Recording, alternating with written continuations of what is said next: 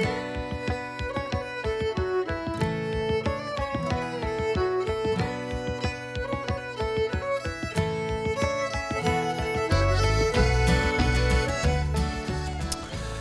reading through the New Testament. Week number 46. This is for the week of November 13th through the week of November 19th. So we're getting very close to Thanksgiving as the holiday season approaches, and we are rapidly coming to a conclusion with our reading through the New Testament this year. So it's been quite the ride as we've learned about what God's Word has to say to us in the New Testament, and I hope it's been encouraging. I hope you've grown throughout this time as we continue to do that today.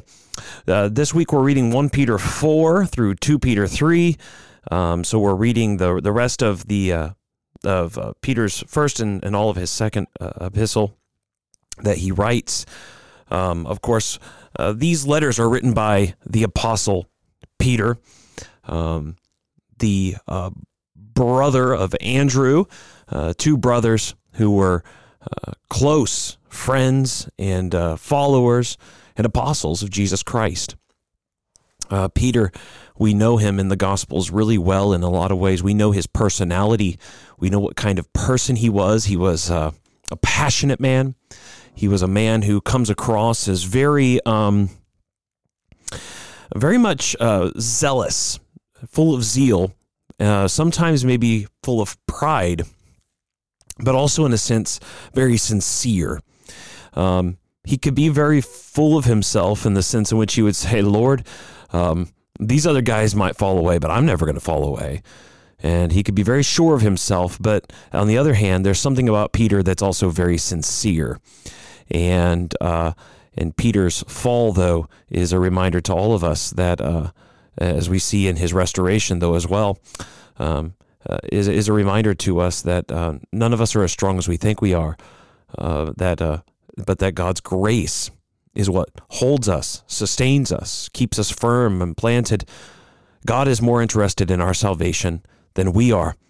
The Lord Jesus loved Peter so much more than Peter could ever love the Lord Jesus. And yet he did love Jesus, as he says at the very end, where Jesus says, Peter, do you love me? And he says, Lord, you know all things. You know that I love you. I don't love you as I should, and I know I should love you more, but I do love you somewhat. In a sense, Peter is like the man who says, I believe, help my unbelief. And Peter is saying, I love you, but help all the parts of me that don't love you as I should.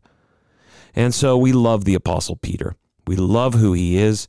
We love reading about him. And here in these epistles, he writes to us as a senior member of the Christian church, teaching the church and these Christians about what it means to follow Christ as pilgrims in this world as we head to the next world.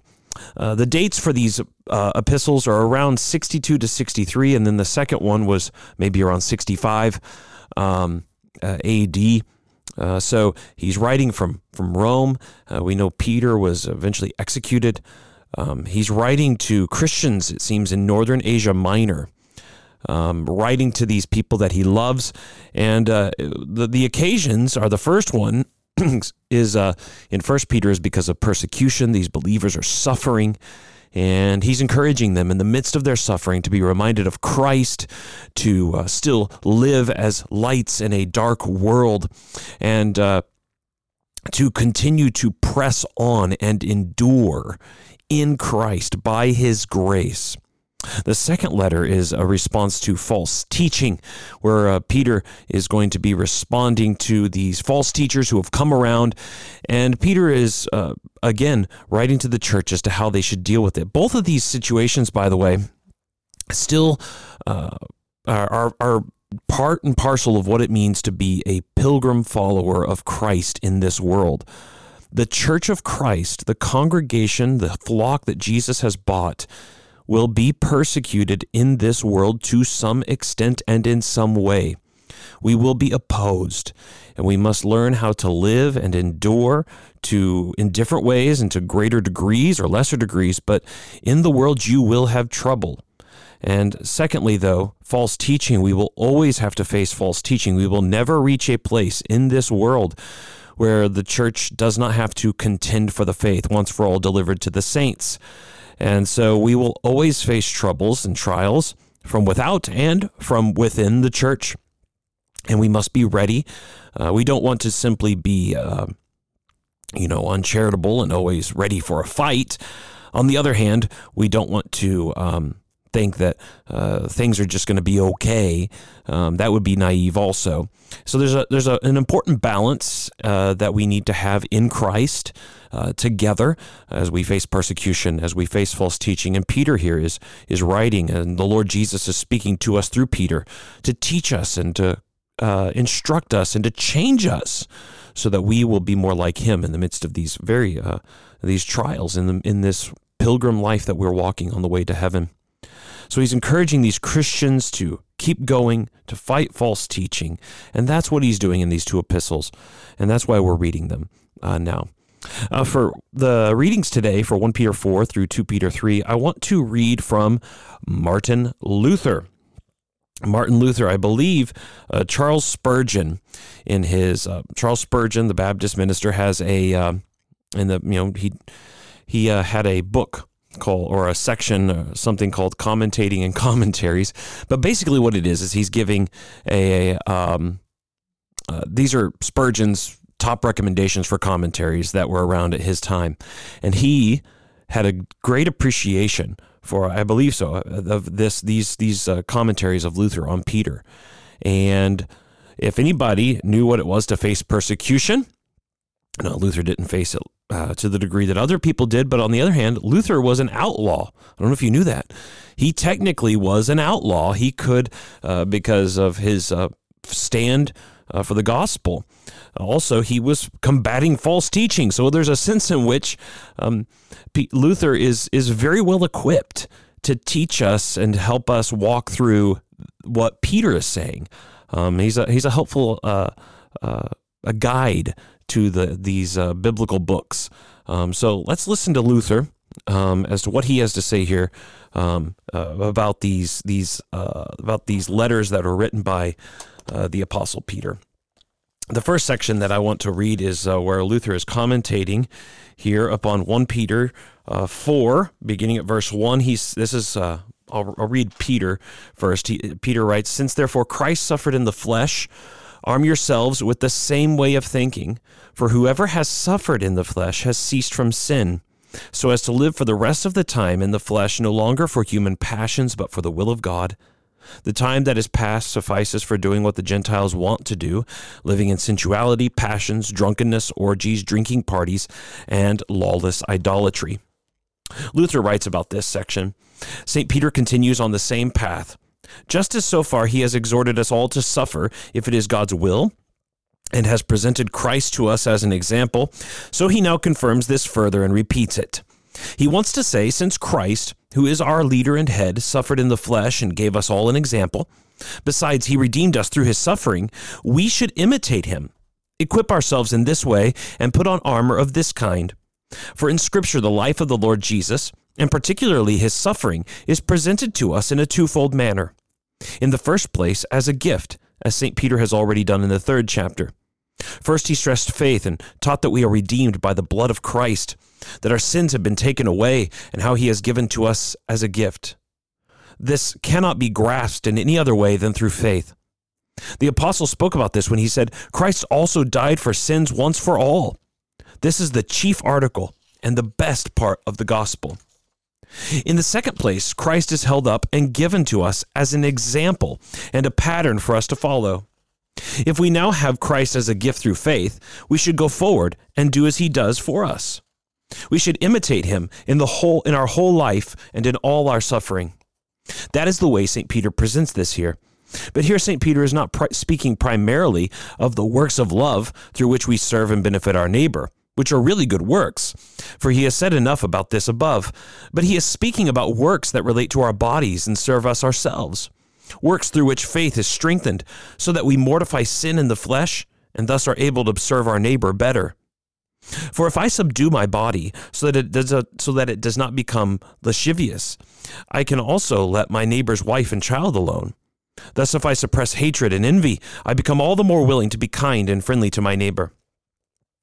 Now we have stated often enough that although we are righteous through faith and have the Lord Christ as our own, we are nonetheless also obligated to perform good works and to serve our neighbor.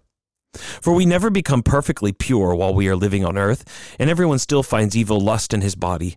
To be sure, faith begins to slay sin and to bestow heaven, but it has not yet become perfect and really strong, as Christ says about the Samaritan, whose wounds were not yet healed. But he was bandaged and looked after in order that his wounds might be healed. This is also how it is here. If we believe, our sin, that is, the wound we have brought from Adam, is bandaged and begins to heal.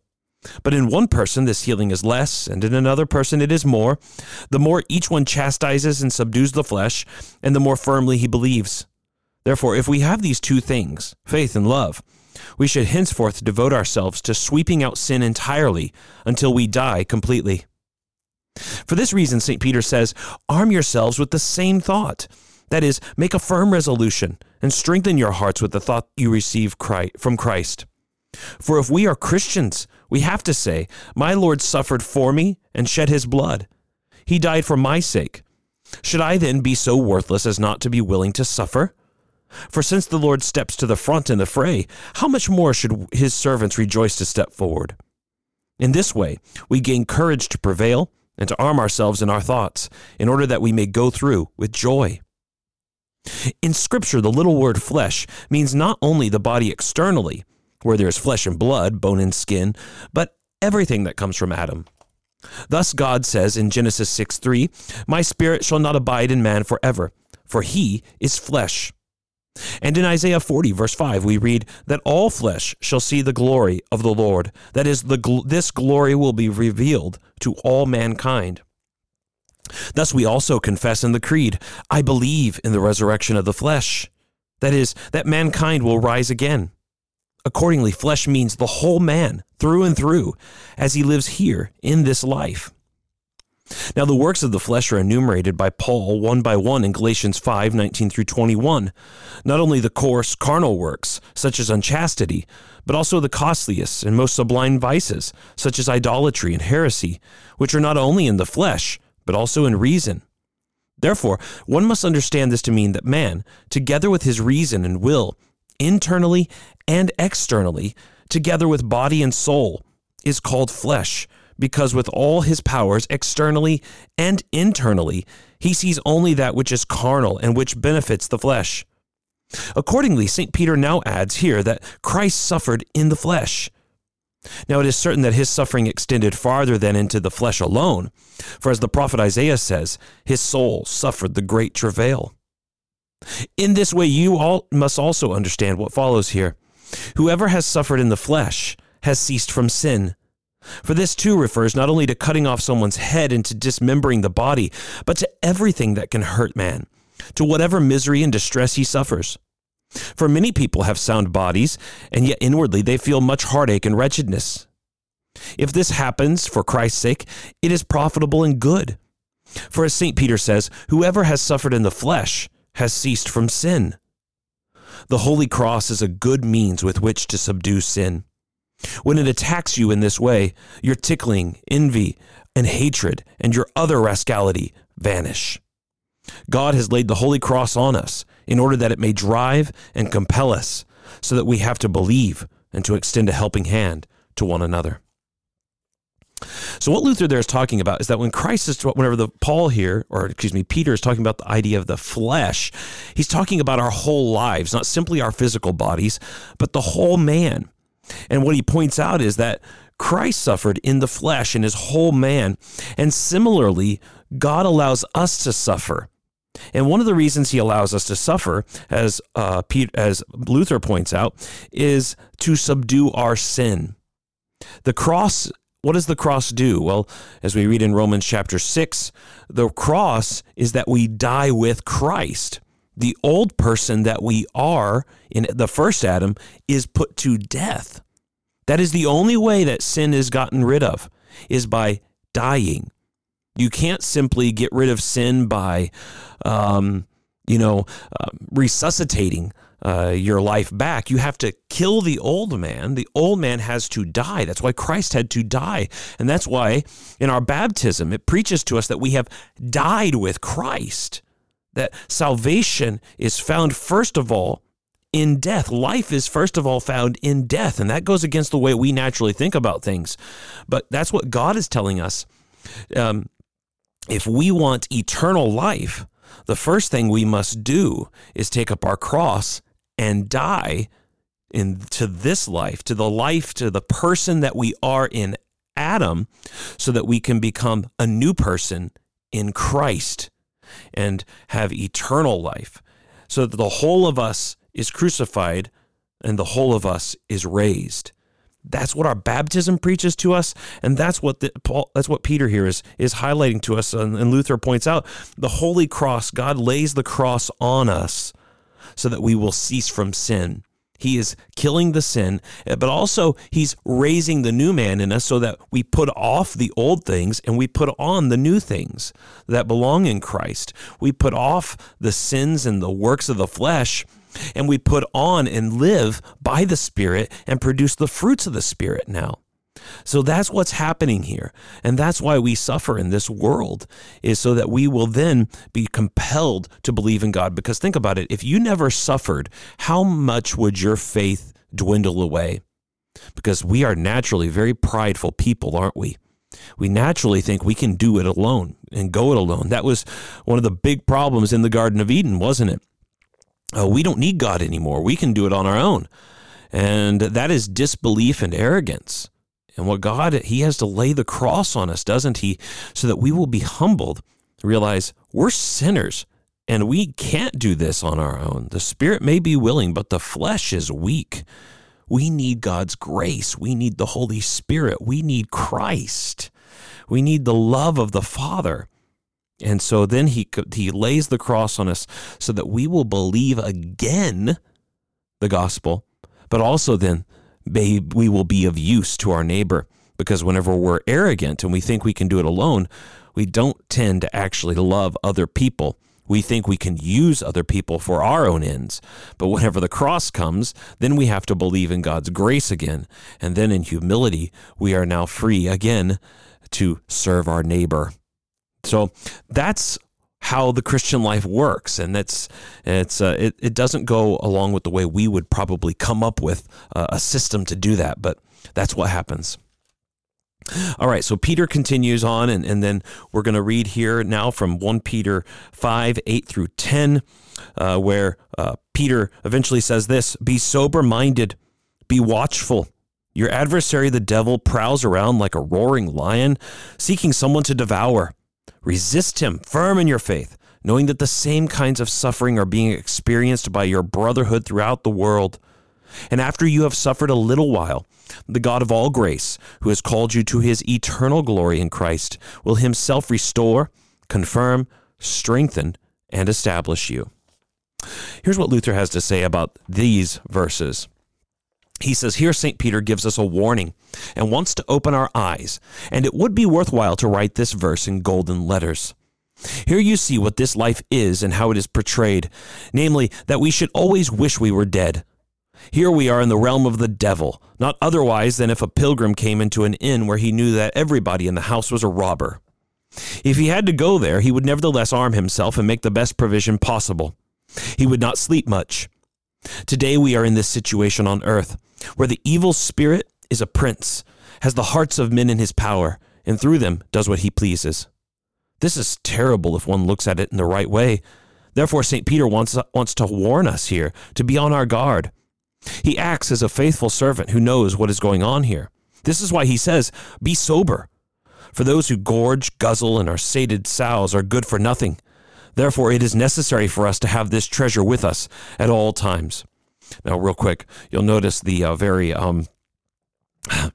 this is typical Lutheran. Remember, he's writing at a very rough period of time, coming out of the Middle Ages, and Well, he's very earthy, to say the least. And so when Luther talks to us, he doesn't use the nice, polished language that we might like.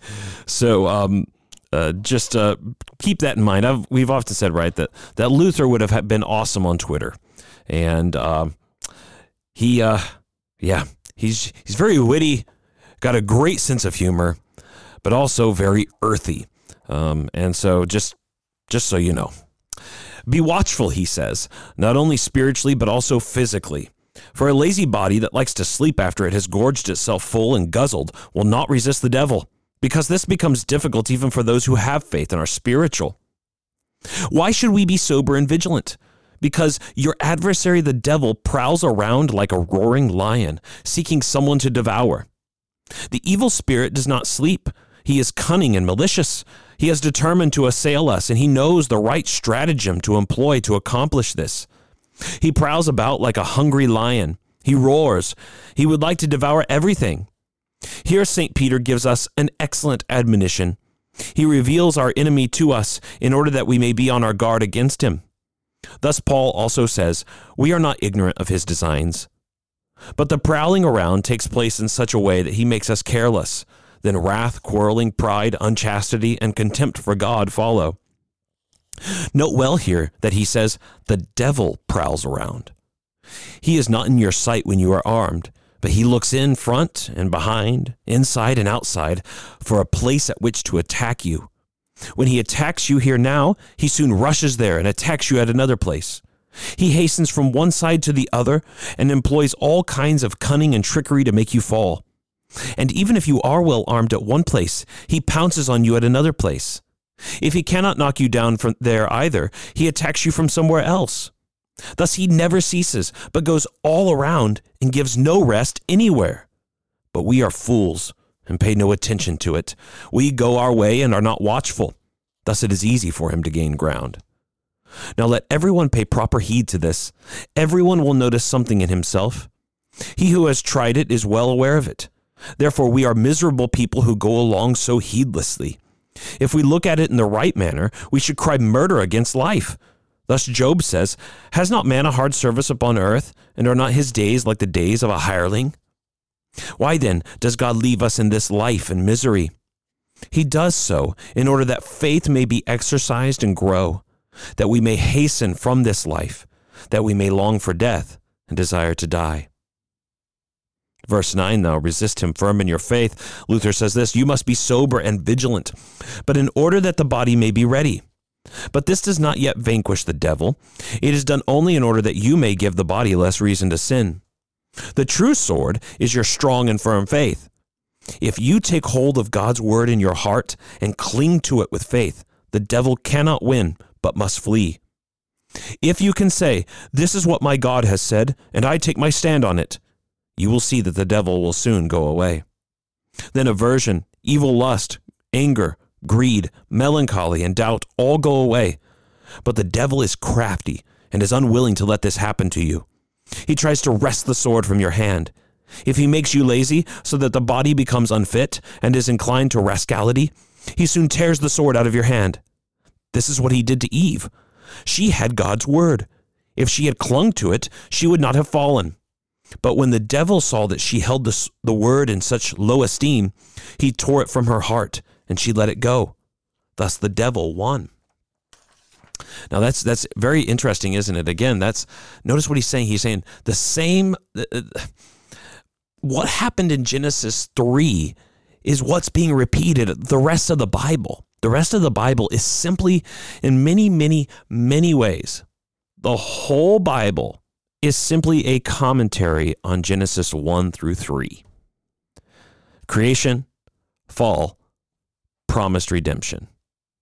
And after that, everything else is commentary in a sense and flows from that of Christ, the promise of Christ and how it's all worked out. So that's what he's saying is, listen, look at what happened with Eve. Look at what happened with her. We need to be on our guard. Luther continues, thus St. Peter has given us adequate instruction as to how we should fight against the devil. This does not require much running to and fro or any work you can do. It requires only that you cling to the word through faith. When the devil comes and wants to drive you into melancholy because of your sin, just take hold of the word of God, which promises forgiveness of sin, and rely on it. Then the devil will soon desist. St. Peter continues, knowing that the same experience of suffering is required of your brotherhood throughout the world. That is, do not be surprised if you must be assailed by the devil, but take comfort in the fact that you are not alone, but that there are more. They too must suffer this way. And bear in mind that your brothers help you fight. Now, this is the epistle in which you have heard genuine Christian doctrine adequately presented. How masterfully St. Peter has described faith, love, and the Holy Cross, and how he teaches and warns us how we should fight with the devil. Now, he who understands this epistle undoubtedly has enough and needs no more, except that God does more than is required by teaching the same things richly in other books. But they contain nothing that is different. For here the apostle has forgotten nothing that a Christian must know. In conclusion, he does what a good preacher should do, namely, that he should bear in mind that he must not only feed, but must also take care of and pray for them. He closes with a prayer that God may give them grace and strength to take hold of the word and retain it. And then in verse 10, and after you have suffered a little while, the God of all grace, who has called you to his eternal glory in Christ, will himself restore, establish, and strengthen you. This is the wish with which he commends his listeners to God, who alone gives grace, and not only a little grace, but all grace piled up, who has called you through Christ to have eternal glory, not by reason of any merit on your part, but through Christ. If you have him, you have eternal glory and salvation, without any merit on your part. He will establish you so that you become strong, grow, and stand firm, and are able to accomplish much. In addition, he will strengthen and support you so that you are able to bear and suffer everything. I think that's really helpful stuff as we think about what it is to do battle with the devil. We often don't think about that. At least I don't. Maybe you do, but I don't. And that is one of the devil's great victories, isn't it? That we don't think about him. Now, we don't want to think about him too much because we're not called to be obsessive. Similarly, I guess in a sense, right? Eve was not commanded. She was commanded to guard and to keep the garden, but she wasn't commanded to go out and look for everything bad. But when the devil came to her, she was to believe God's word and not the devil. Similarly, we're not supposed to go around this world looking for the devil. Believe me, the devil will come for us.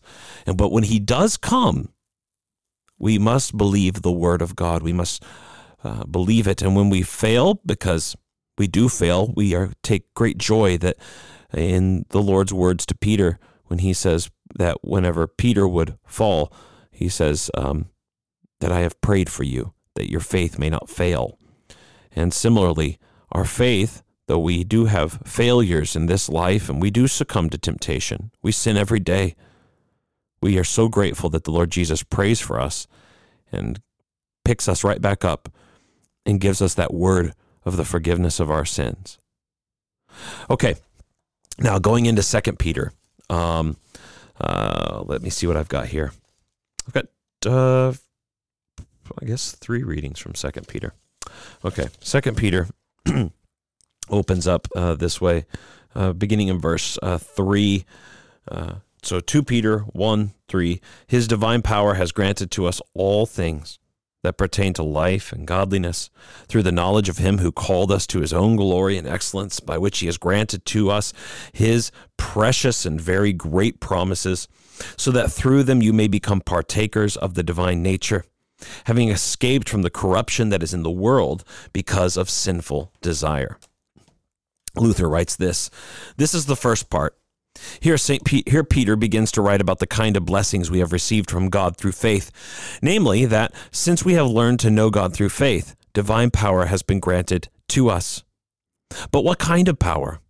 It is the kind of power that pertains to life and godliness. That is, when we believe, we receive so much that God gives us his power of every kind, which dwells with and in us in such a way that what we say and do is not said or done by us, but is said and done by God himself.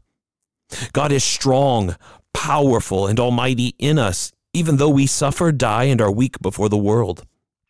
Accordingly, we have no power or ability if we do not have this divine power. But St. Peter does not want this divine power in us to be understood in such a way that we also have the ability to create heaven and earth and should work miracles as God does. For how would this help us? No, we have divine power with us to the degree that it is useful and necessary for us. Therefore, the apostle adds the words that pertain to life and godliness. That is, we have the kind of divine power with which we are abundantly blessed to do good and to live eternally. He says about through the knowledge of him who call us, such divine power and great grace come from nothing else than this knowledge of God. For if you regard him as a God, he will also deal with you as a God. Thus St. Paul also declares in 1 Corinthians 1, 5-7, that in every way you were enriched in him with all speech and all knowledge, even as the testimony of Christ was confirmed among you, so that you are not lacking in any spiritual gift. This is the greatest, noblest, and most necessary gift God can give us, a gift we should not exchange for everything heaven and earth contain. For what would it profit you to be able to go even through fire and water and to perform all kinds of miracles if you did not have it? In fact, many people who perform such wonders are damned. But the greatest miracle of all is the fact that God gives us the kind of power through which all our sins are remitted and eradicated, and death, the devil, and hell are vanquished and devoured, so that we have an undaunted conscience and a cheerful heart and fear nothing. How did it happen that we were called by God? God let the holy gospel go out into the world and be proclaimed. No man worked for this beforehand, nor did anyone implore and beg him to do so. But before anyone thought of it, he offered such grace, presented it, and poured it out richly and beyond measure, in order that he alone might have the glory and the honor resulting from it, and that we might ascribe to him alone the ability and the power. For this is not our work, it is his alone. Therefore, since we did not do the calling, we should not boast as though we had done it, but we should extol and thank him for giving us the gospel, and in this way bestowing strength and power against the devil, death, and all adversity. So I like that part real quick there, by the way, because he points out that God called us through this knowledge, but we did not ask for this. It was pure gift on his part. He offered us such grace and calls us to it just simply because he is a God of love and mercy and compassion, not because of anything that we asked for. Commentating now on verse 4, by which he has granted us his precious and very great promises, Luther says, St. Peter adds these words in order to explain the nature and character of faith. If we know him as God, then through faith we have eternal life and the divine power with which we overcome death and the devil. But we do not see and feel this. Nevertheless, it has been promised to us. To be sure, all this is ours, but it is not yet manifest. On the last day, however, we shall see it revealed. Here, it has its beginning in faith, but we do not have it in perfection. Yet we have the promise that we shall live here in divine power and later in eternal bliss. Now he who believes this has it. He who does not believe this does not have it and must be lost eternally. Peter now explains further how great and precious this is. He says that through these you may escape from the corruption that is in the world because of passion and become partakers of the divine nature. Through the power of faith, he says, we partake of and have association or communion with the divine nature. This is a verse without a parallel in the New and the Old Testament, even though unbelievers regard it as a trivial matter that we partake of the divine nature itself. But what is the divine nature? It is eternal truth, righteousness, wisdom, everlasting life, peace, joy, happiness, and whatever can be called good. Now he who becomes a partaker of the divine nature receives all this so that he lives eternally and has everlasting peace, joy, and happiness, and is pure, clean, righteous, and almighty against the devil, sin, and death. Therefore, this is what Peter wants to say. Just as God cannot be deprived of being eternal life and eternal truth, so you cannot be deprived of this. If anything is done to you, it must be done to God. For he who wants to oppress a Christian must oppress God.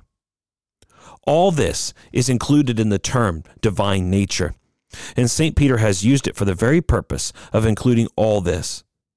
It is surely something great when one believes it, but as I have stated above, with all these instructions he does not lay a foundation for faith, but emphasizes what great and rich blessings we receive through faith.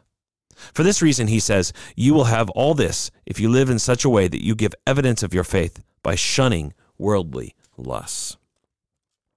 So he opens up there in 2 Peter and talks about the great blessings that we have been given in Christ Jesus. But then he begins to talk about the prophetic word, and then in chapter 2 begins to warn about these false teachers, right?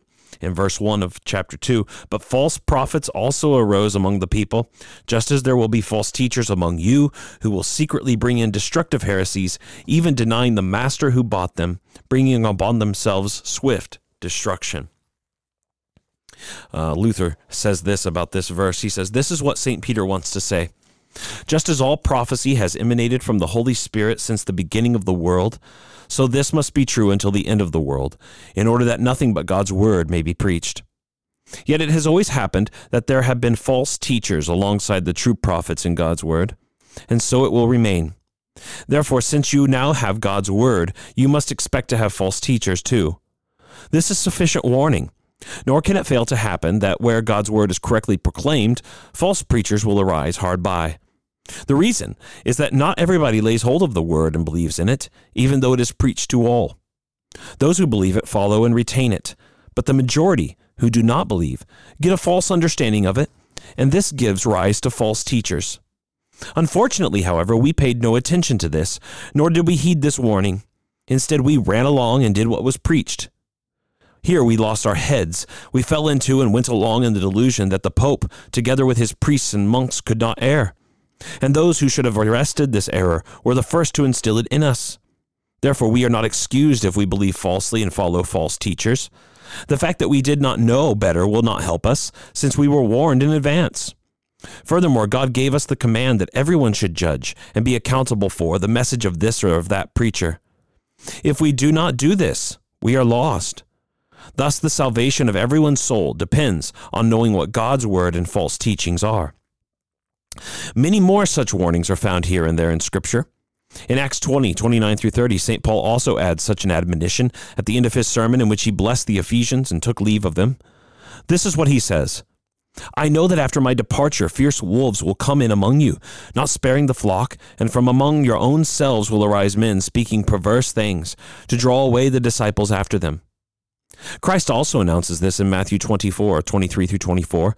Then if anyone says to you, Lo, here is the Christ, or there he is, do not believe it. For false Christs and false prophets will arise and show great signs and wonders, so as to lead astray, if possible, even the elect. And Paul declares again in 1 Timothy 4, 1 through 2, Now the Spirit expressly says that in later times some will depart from the faith by giving heed to deceitful spirits and doctrines of demons through the pretensions of liars. Now, as forceful as these warnings were, we should surely have been wise. Yet it did not help. The warnings were ignored. Thus we always went along and let ourselves be misled. Now, what Luther is talking about there, you can tell the personal element. He is highlighting for them. Remember, he's speaking this in the 1500s, and he's writing and speaking this and saying, listen, before the Reformation happened, before God opened my eyes and opened our eyes to the errors of the church and the Pope and such like that, he says we were following these people. But Peter had always warned and said there will be false teachers that are going to arise within the church. And that's what Luther here is saying. Listen, Peter told us that this stuff was going to be happening. We need to be on guard. And that's the role of every Christian, because even though the Luther wrote this almost 500 years ago, we still have the same need to be vigilant today. Now, we don't want to be the kind of people that are always suspicious of everything. On the other hand, if we first of all want to find a good church, a church where the word of God is upheld and preached faithfully and correctly. But if we find a church like that, we typically want to be charitable to the pastors and to the teachers that are there preaching and teaching the Word of God. We want to be charitable. On the other hand, we want to, in a sense, trust but verify. And we always want to be looking back at our Bibles and trying to make sure that what is being said is according to the Word of God, because that's actually healthy for the pastors and for the teachers in the church, that we are being held accountable by the congregation, but also we want the congregation to give a charitable understanding, and also, in a sense, to give the benefit of the doubt to your pastors and to your teachers. Again, not because we have authority in and of ourselves, but because I think as a general attitude, we're supposed to believe the best about others. And so if you are in a Bible-believing church, you want to give the benefit of the doubt to your pastors, but that doesn't mean that you don't search the scriptures yourselves to see if these things are so. Right? You can do those things. It's in many ways, it's just about attitude, isn't it? And similarly, we don't want pastors to just be saying, well, because I say it, you have to believe that. That's not appropriate either, is it? The Word of God is supreme over everyone. God speaks, and He alone is the final authority in all of these things. No pastor, no congregant is. So it's always about the Word.